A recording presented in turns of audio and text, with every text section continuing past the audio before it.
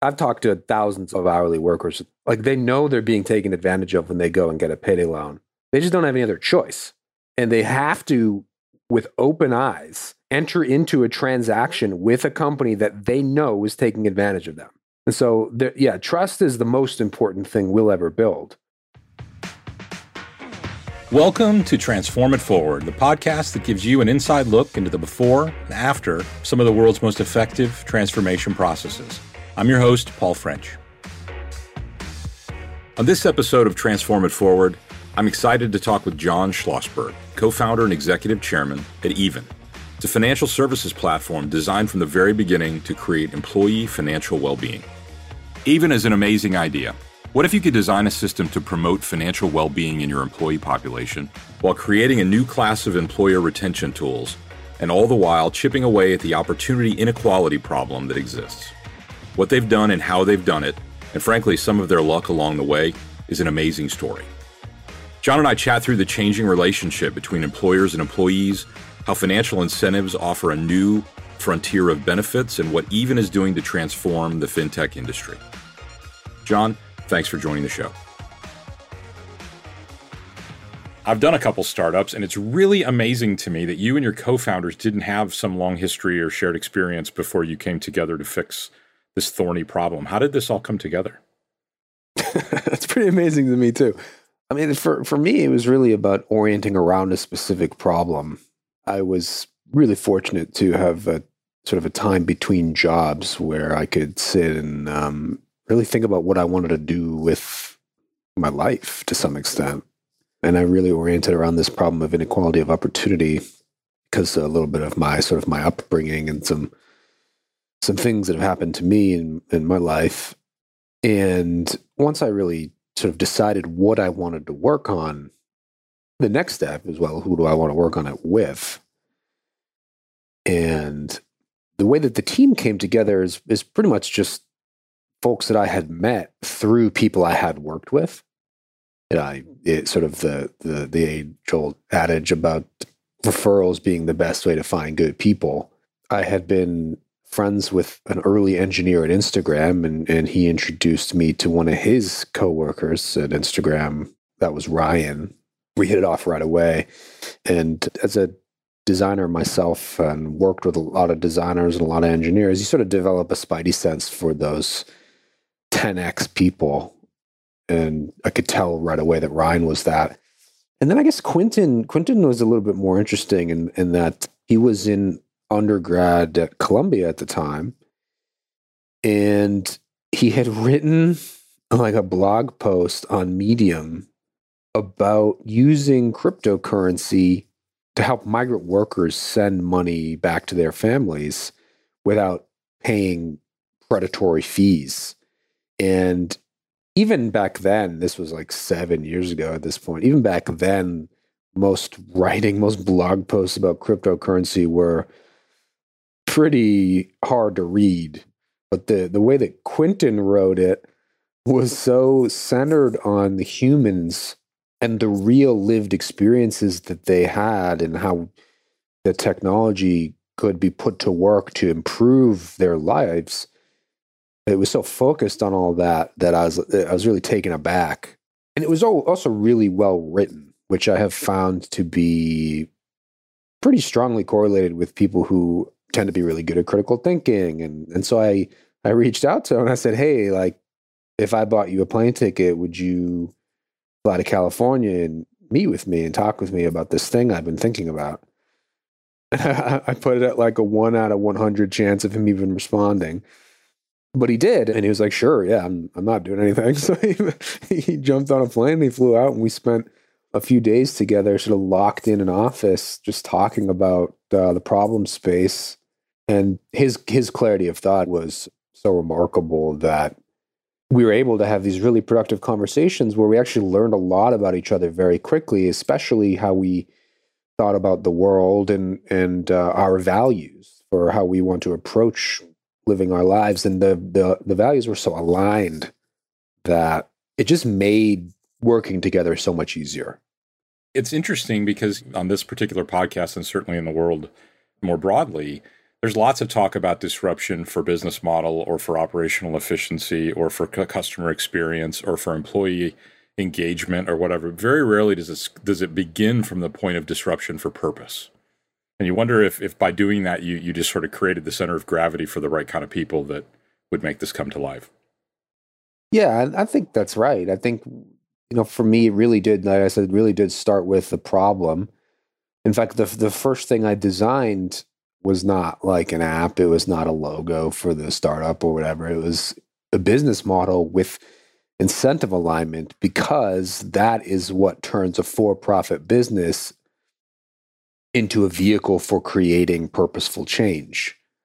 And that was one thing that Quentin really understood right away and made me confident that we would have an easy time working together. And to be fair, 7 years later, we've had some ups and downs. Like all startups are a roller coaster of one kind or another. And we've definitely had challenges, including interpersonal challenges, learning more about each other and how we work and figuring that out. But at the end of the day, the foundation of alignment and purpose and values is there, such that we can, we might get some details wrong about how we're building the house on top of that foundation, but the house is never going to fall down. It's a very inspiring way to look at the world. And, it's mind-boggling to me that in most schools, in all schools really, we don't talk about financial literacy or the importance of starting habits early. Clearly there is inequality at many different levels. We don't even talk about the value of delayed gratification because we're streaming, through our Instagram feeds and the like. So this massive challenge of too many people who can't save or don't don't have enough or can't have any hope for a meaningful future, financial future. It's such an enormous challenge. How did you parse it into the problem statement that became a business? So I alluded a little bit earlier to some things in my life that have oriented me towards this problem of inequality of opportunity. And without really boring everyone with that story, suffice to say, one of the things that I've always been really interested in as I've been growing up is it really that people are super talented, or is it that some people get opportunities handed to them in their life that really are more responsible for the success that they see? And I studied psychology in college and particularly behavioral psychology and really became sort of obsessed with this question of is it nature or is it nurture?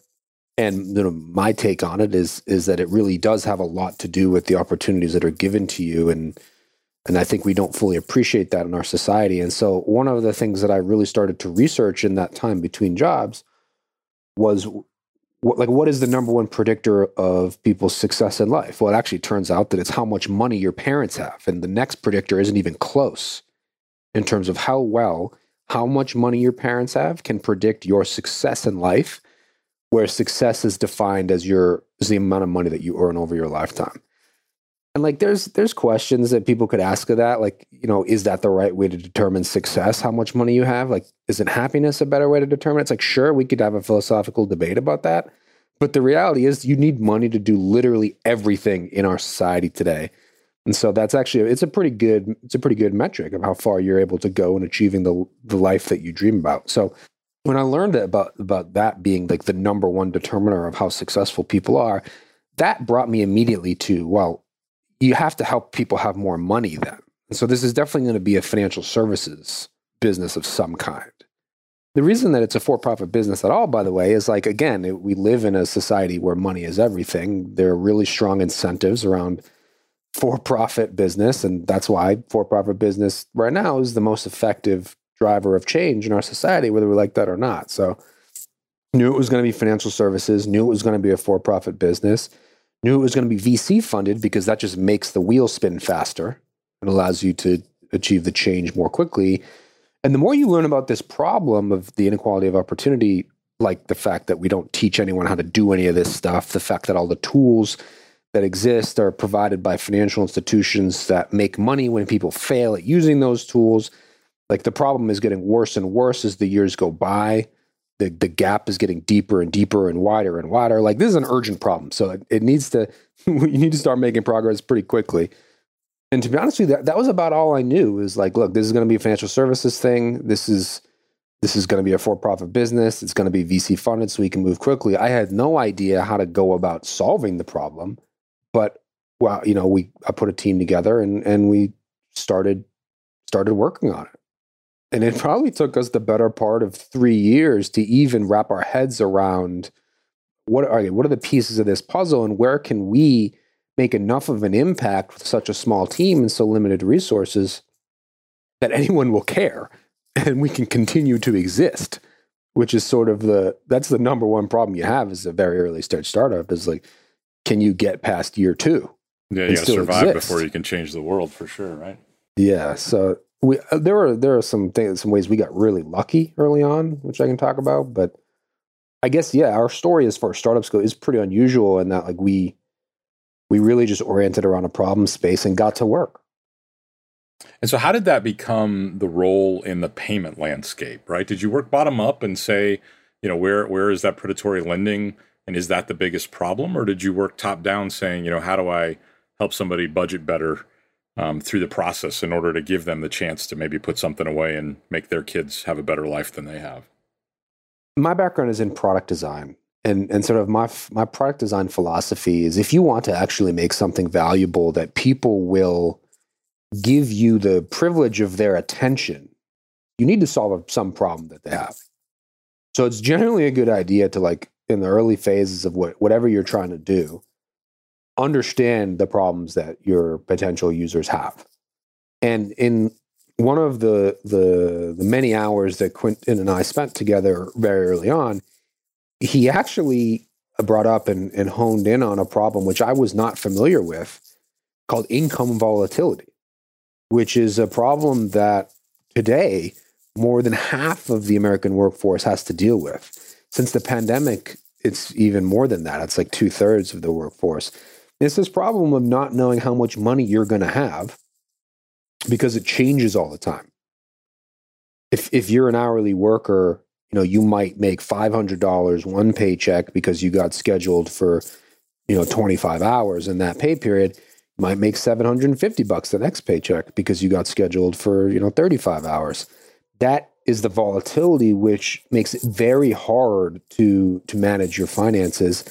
That, even now there are not many solutions to help you deal with those problems. And so when we, really learn more about this problem and how underserved this part of the population is in dealing with this problem, that's where we started. It really was bottoms up. It's like, okay, here's a problem that we're going to try to solve. And we just started doing a lot of research with folks that were dealing with income volatility, and we made a bunch of MVPs.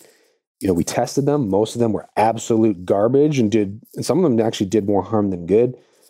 But we got really, really lucky that as we started to test some of these MVPs, the New York Times reached out to us and said, hey, like, what you're doing is kind of interesting. Like, we'd like to write a feature story about it. And at the time, we were like a 5-person company. And we had maybe like 20 users because we were just, like I said, just experimenting with a few really bare bones product ideas. But the New York Times sent a reporter out, and he stayed with us for a few days. He like drove around with us as we went and talked to some of these users who were testing our early stuff. And he wrote a feature story about us in the Sunday magazine. And like, that was cool. My mom was really proud about that. And we were like, all right, well, that was a fun experience. Let's go back to work. But then a few months later, a Walmart executive called me on my cell phone out of nowhere and said, hey, I read about what you're doing. Like, I think it's really interesting. How quickly could you offer it to Walmart Associates? And I was like, offer what to Walmart Associates exactly? Because we haven't built anything. And she was like, okay, well, how about we, work out a deal where you can continue your research with our associates so you can ensure whatever you end up building actually helps them. And that's not supposed to happen, to be clear. Like, the largest employer in the world, a private employer, reaching out to like a 5-person company and giving them essentially carte blanche access to the largest workforce in the country to do R&D while paying you to do it, like is an opportunity that you shouldn't have and that we definitely didn't deserve, but we took and ran with. And it really allowed us to supercharge how much and how quickly we were learning about this problem space and the people who are living this life. And it allowed us to build, I believe, a much better, much more helpful product, and led to the success that we've had today. So, this again, sort of somewhat ironically, you could say, it's like we have only come this far as a business and as a mission-driven startup because of the opportunity that we were given. Well, it's not because like I'm some product genius that was able to just like know what to do and built the right thing. No, that's not how it works in real life. It wasn't that simple LinkedIn invite to some executive at Walmart that everybody dreams of. Yeah, and it's interesting. You're not guaranteed when you have those big splashes of awareness that happen early in a startup's life. You're not guaranteed to have that do anything. I did one where we ended up on the NBC Nightly News very early in our germination, and while it gave us a little pop, it was no guarantee, right? It didn't answer the explosive growth that everybody thinks if we only did that. So you guys obviously turned it into something interesting. Did it change your perspective at that point about who the customer really was? Was it the employer at that point who obviously saw this as a channel to either help their workforce or provide some differentiated capability or mind to change the way opportunities were distributed? Yes. To be honest with you, I wish that I had the realization then that, hey, like our customer is actually the employer, because we knew that we needed to work with employers in order to make something that would actually help people. That was part of the original sort of thesis that I had before the company even existed. But the actual sort of the amount of work that and the sort of the skills that you need in order to do enterprise was lost on me. For a long time, we were in Walmart and a lot of other large employers, and still like we were not an enterprise business because of how relentlessly focused I was on the end user, on the actual human that we were trying to help. Because that's all I knew, to be honest with you. Like, in product design, if you're not relentlessly focused on the user, you're not going to succeed. And I would probably argue that made the product successful in the early days, for sure. But man, did we need to realize earlier than we did that, like, hey, this is an enterprise business. We need to run it like an enterprise business. We need to have just as much attention paid to the enterprise customer as we do the consumer user. And we got that wrong. I got that wrong early on. And, I've corrected it since then. I mean, I hired an enterprise CEO to solve this problem that I didn't, see and therefore didn't solve, because like, hey, like enterprise wasn't my thing. And I was so focused on what is the problem the consumer has and how do we go about solving it. So what else did you learn? I mean, the massive pressure test that comes from Walmart, moving into your house. What was the, what did that volume of data, what did that bring to you more quickly? We'll talk about the B2B side of things or the route to market side of things separately, but what is, from as a product guy, and you looked at now all of a sudden you have this massive amount of data on your early revs. What did you learn? It was a pretty humbling experience, to be honest with you, because part of what happens when you get access to like 1.5 million people, and then overnight 50,000 of them start using your thing, and then like 2 weeks later it's 150,000, and a month later it's 200,000. When you're dealing with something essential to someone's life, like money is, especially when they're in a dire moment of desperation where they like are literally sitting in the parking lot trying to get money in order to go in and buy groceries for their kids, it raises the stakes to a point where almost have no choice but to shut up and listen and then immediately take action.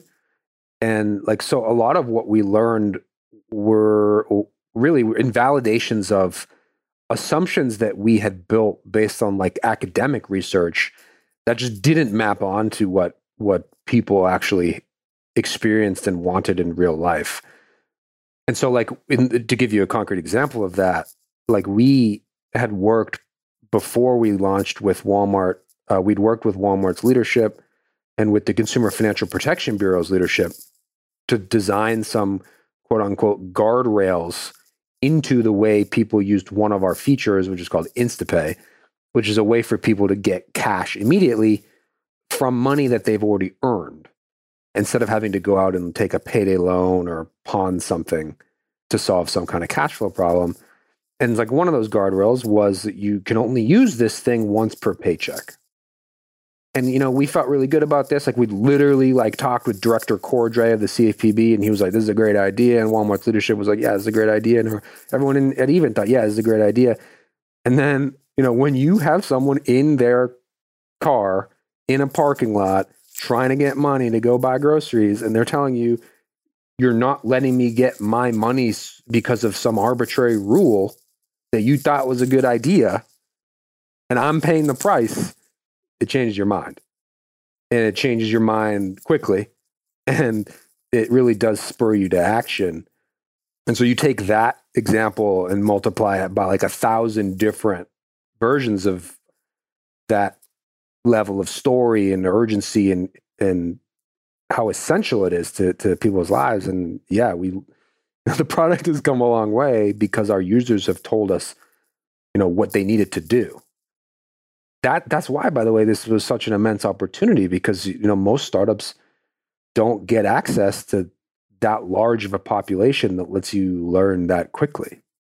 Yeah, it's funny. If you talk to people who have done these things, they would never tell you the answer is Walmart. They would tell you the answer is Sequoia, right? I just need the money and then I'll figure it out. But the answer here, you did this far in advance of what you could do to really scale, and you got the right information to make scaling possible. So it's a fascinating way that you made it come to life. So how's the adoption rate on the end consumer side of things? Do people look at it as, you know, it's a population that's been taken for granted or taken advantage of for generations? Do they think this is too good to be true and kind of look at you with a jaundiced eye, or does this seem like something that's the answer truly to the problem that you thought you were solving?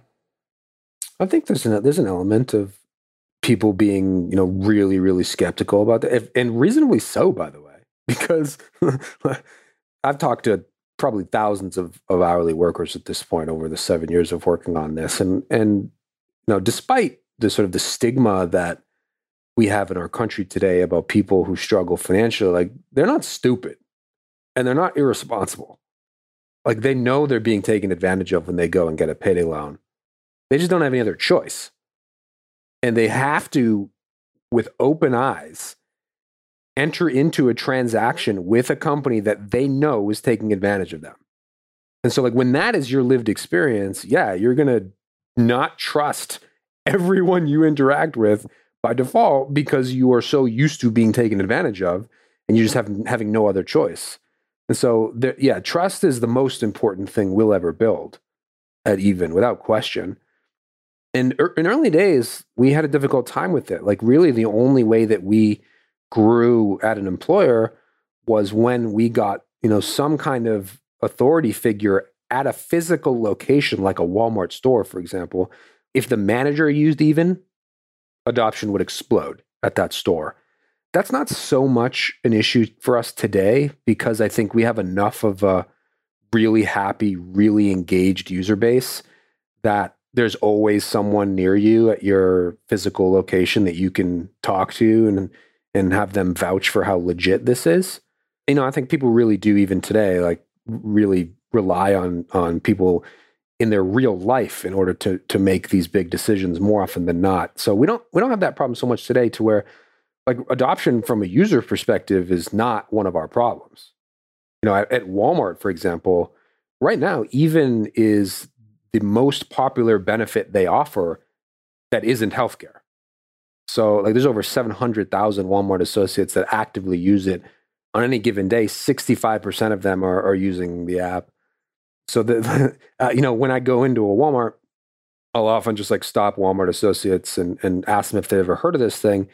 And I don't think I've talked to a Walmart associate who has said they hadn't heard of it, let alone used it in the past 6 months. So it's really, really prevalent there.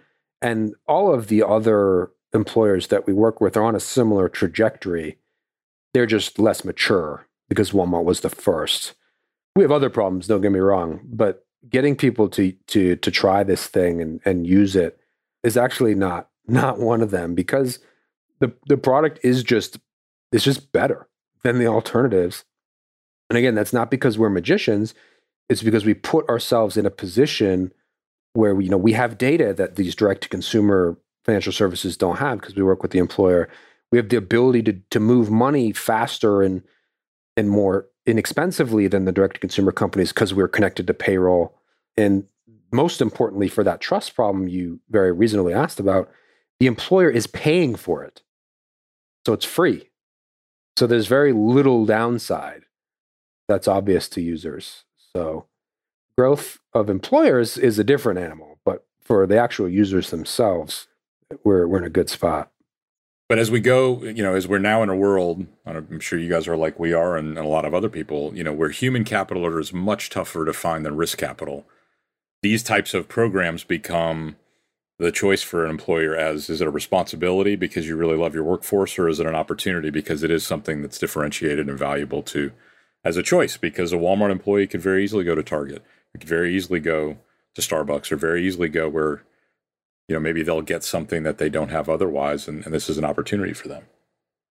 Yeah, I think any employer that isn't offering, modern financial benefits to help hourly workers especially, is already thinking about doing it, because it will be a requirement of managing an hourly workforce within, I would say, even a few years. The key question for these employers is, am I going to pay for these benefits because I believe my people deserve that? Or am I going to sort of open up the doors for vendors who monetize my employees? Because those are the two options that you really have. I am a little bit biased, obviously, but I think that any employer who chooses the latter, any employer who says, hey, sure, let's get, an on-demand pay company in here who's going to charge $3 every time someone wants to get some of their pay early, that ain't the right choice. That's not going to deliver the enterprise value of making employees feel more valued, because maybe it'll give you an initial bump when people are like, oh, I can get my money immediately. That's great. I'll take this job. Once that honeymoon wears off, though, and people start realizing that they're paying $10, $15, even $30 in some cases just to get their money, that's not a good future. And so I like that we're still in the early days, I think, of seeing which direction the market is going to go. And the market has exploded, and I think this will be the new normal, but there's two different versions of where it could go. And I really want to see it go in the direction of employers should be paying for this. Yeah. And if you believe Gartner, it's going to go fast, right? It's really going to go over the course of the next couple of years. Yeah, totally. So I love your published values. I am absolutely an ape on a pale blue dot. And having done startups, I think they're dead on. But also, having done startups, see how hard it is to maintain and manage that as you scale, right? Especially as you scale fast. So what's the experience been in and where have you had to make compromises, or have you been able to resist that? Yeah, I mean, you've hit the nail on the head. This is definitely the hardest part. The problem with values or principles is they don't mean anything unless you're willing to sacrifice something in order to maintain them. It's very difficult when you're actually dealing with the trade-offs. Do I hire this person who's really, really good at the skill that we need, but doesn't seem to have the empathy that we're looking for? When you're actually in that moment, it's very difficult to get people to consistently do the hard thing, which is not compromise on the values, unless you've provided a framework which incentivizes them to do the hard thing. So one of the things my people leader and I did really early on, I would say much earlier than a startup typically would, was we spent a lot of time designing a pretty detailed and robust hiring process and training everyone who's involved in hiring people at the company to follow this process, and then actually tying, how well they did on the process to the performance review cycle. So you actually have that sort of those dots connected from, am I evaluating for these values correctly? Am I making the trade-offs the right way? And am I going to get rewarded for that? Because if you don't do any of that, like, you can get by with really strong culture in the early days for a little while, but it doesn't scale, as you said. The only thing that scales is process and incentive structure. Yeah, exactly. It's good to talk about excellence and hiring elite people, but there's always that manager who's like, I just need somebody to do the job. And that is just culture poison and scale poison for sure. So you've been very generous with your time. You're clearly the tip of the spear here with what the overall payments market could look like, right? I mean, you could be conceivably, as much as this wasn't the original purpose, the unintended consequences, you could be disintermediating a whole bunch of people. Do you see long-term you end up being, an integrated service like a SoFi, or do you see really sticking to your knitting and continuing to expand around the original purpose? Well, so actually, my original intention was to intermediate banks. Like, the reason that you work with employers is because you sit at the top of the money funnel. You can control where money goes before it is deposited anywhere. And that is a very powerful position to be in. Now, with great power comes great responsibility. And that's why it is even more important for us to make explicit incentive alignment in our business to ensure that we are still doing, as we wield that power, still doing the work that we set out to do and helping people build short-term savings and ensure that, we're not profiting from people's struggle as financial institutions do today.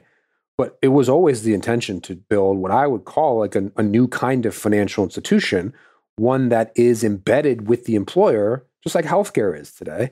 Because with the employer, you have better data, you have better control of money movement, and you have the opportunity to align the employer's incentives with the employees and use the employer's budget to help put more money in employees' pockets. So, like, what that actually looks like, I don't know if there's like a concise way to describe it yet. Like, we haven't gotten that far. I do think it is a combination of sort of the two sides of the dichotomy that you asked, but I think where it goes really is as we start to really increase the velocity of our go-to-market motion here, and we get more and more Fortune 1000 employers signed up.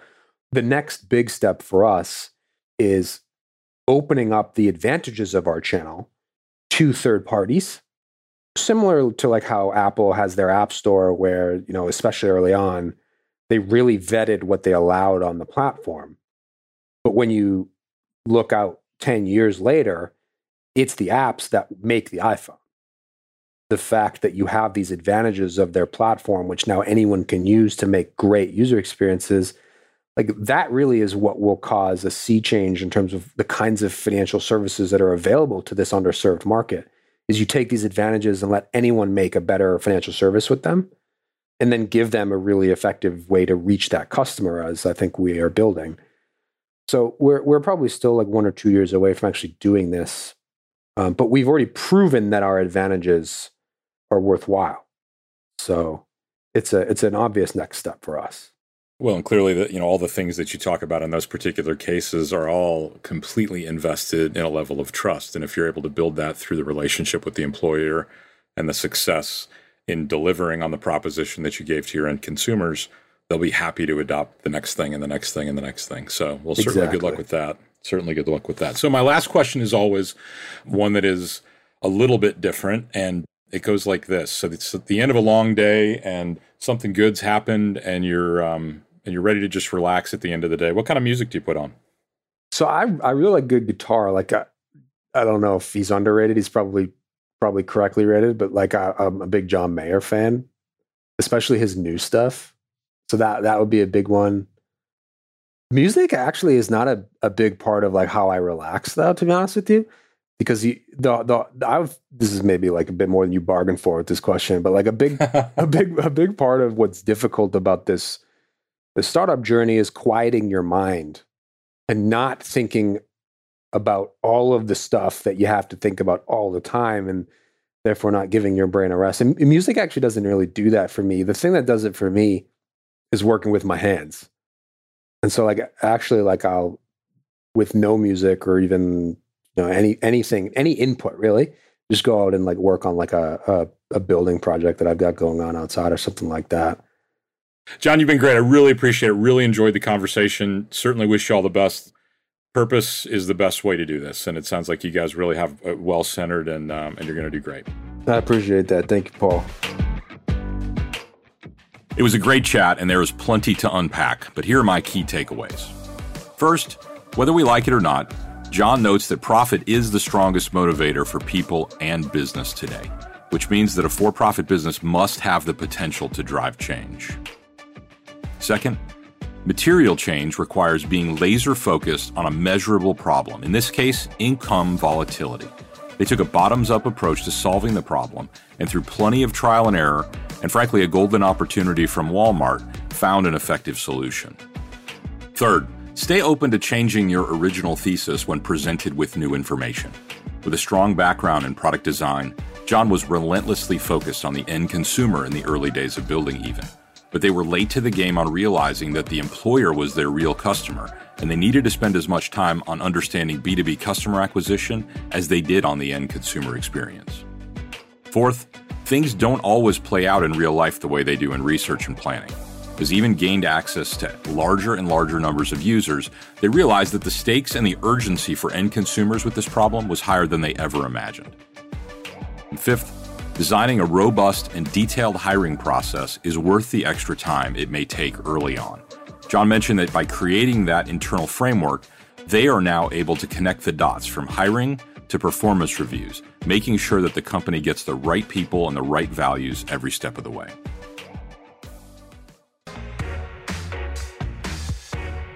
Thanks for listening to Transform It Forward, the podcast that gives you an inside look into some of the world's most effective transformation processes. If you like this episode, please be sure to give us a 5-star rating and review on Apple Podcasts. I'm your host, Paul French, and I look forward to being with you next time. Transform It Forward is brought to you by Axway, who believes that in order to create the most value for customers, partners, and employees, you need to open everything by securely integrating and moving data across a complex world of old and new technologies.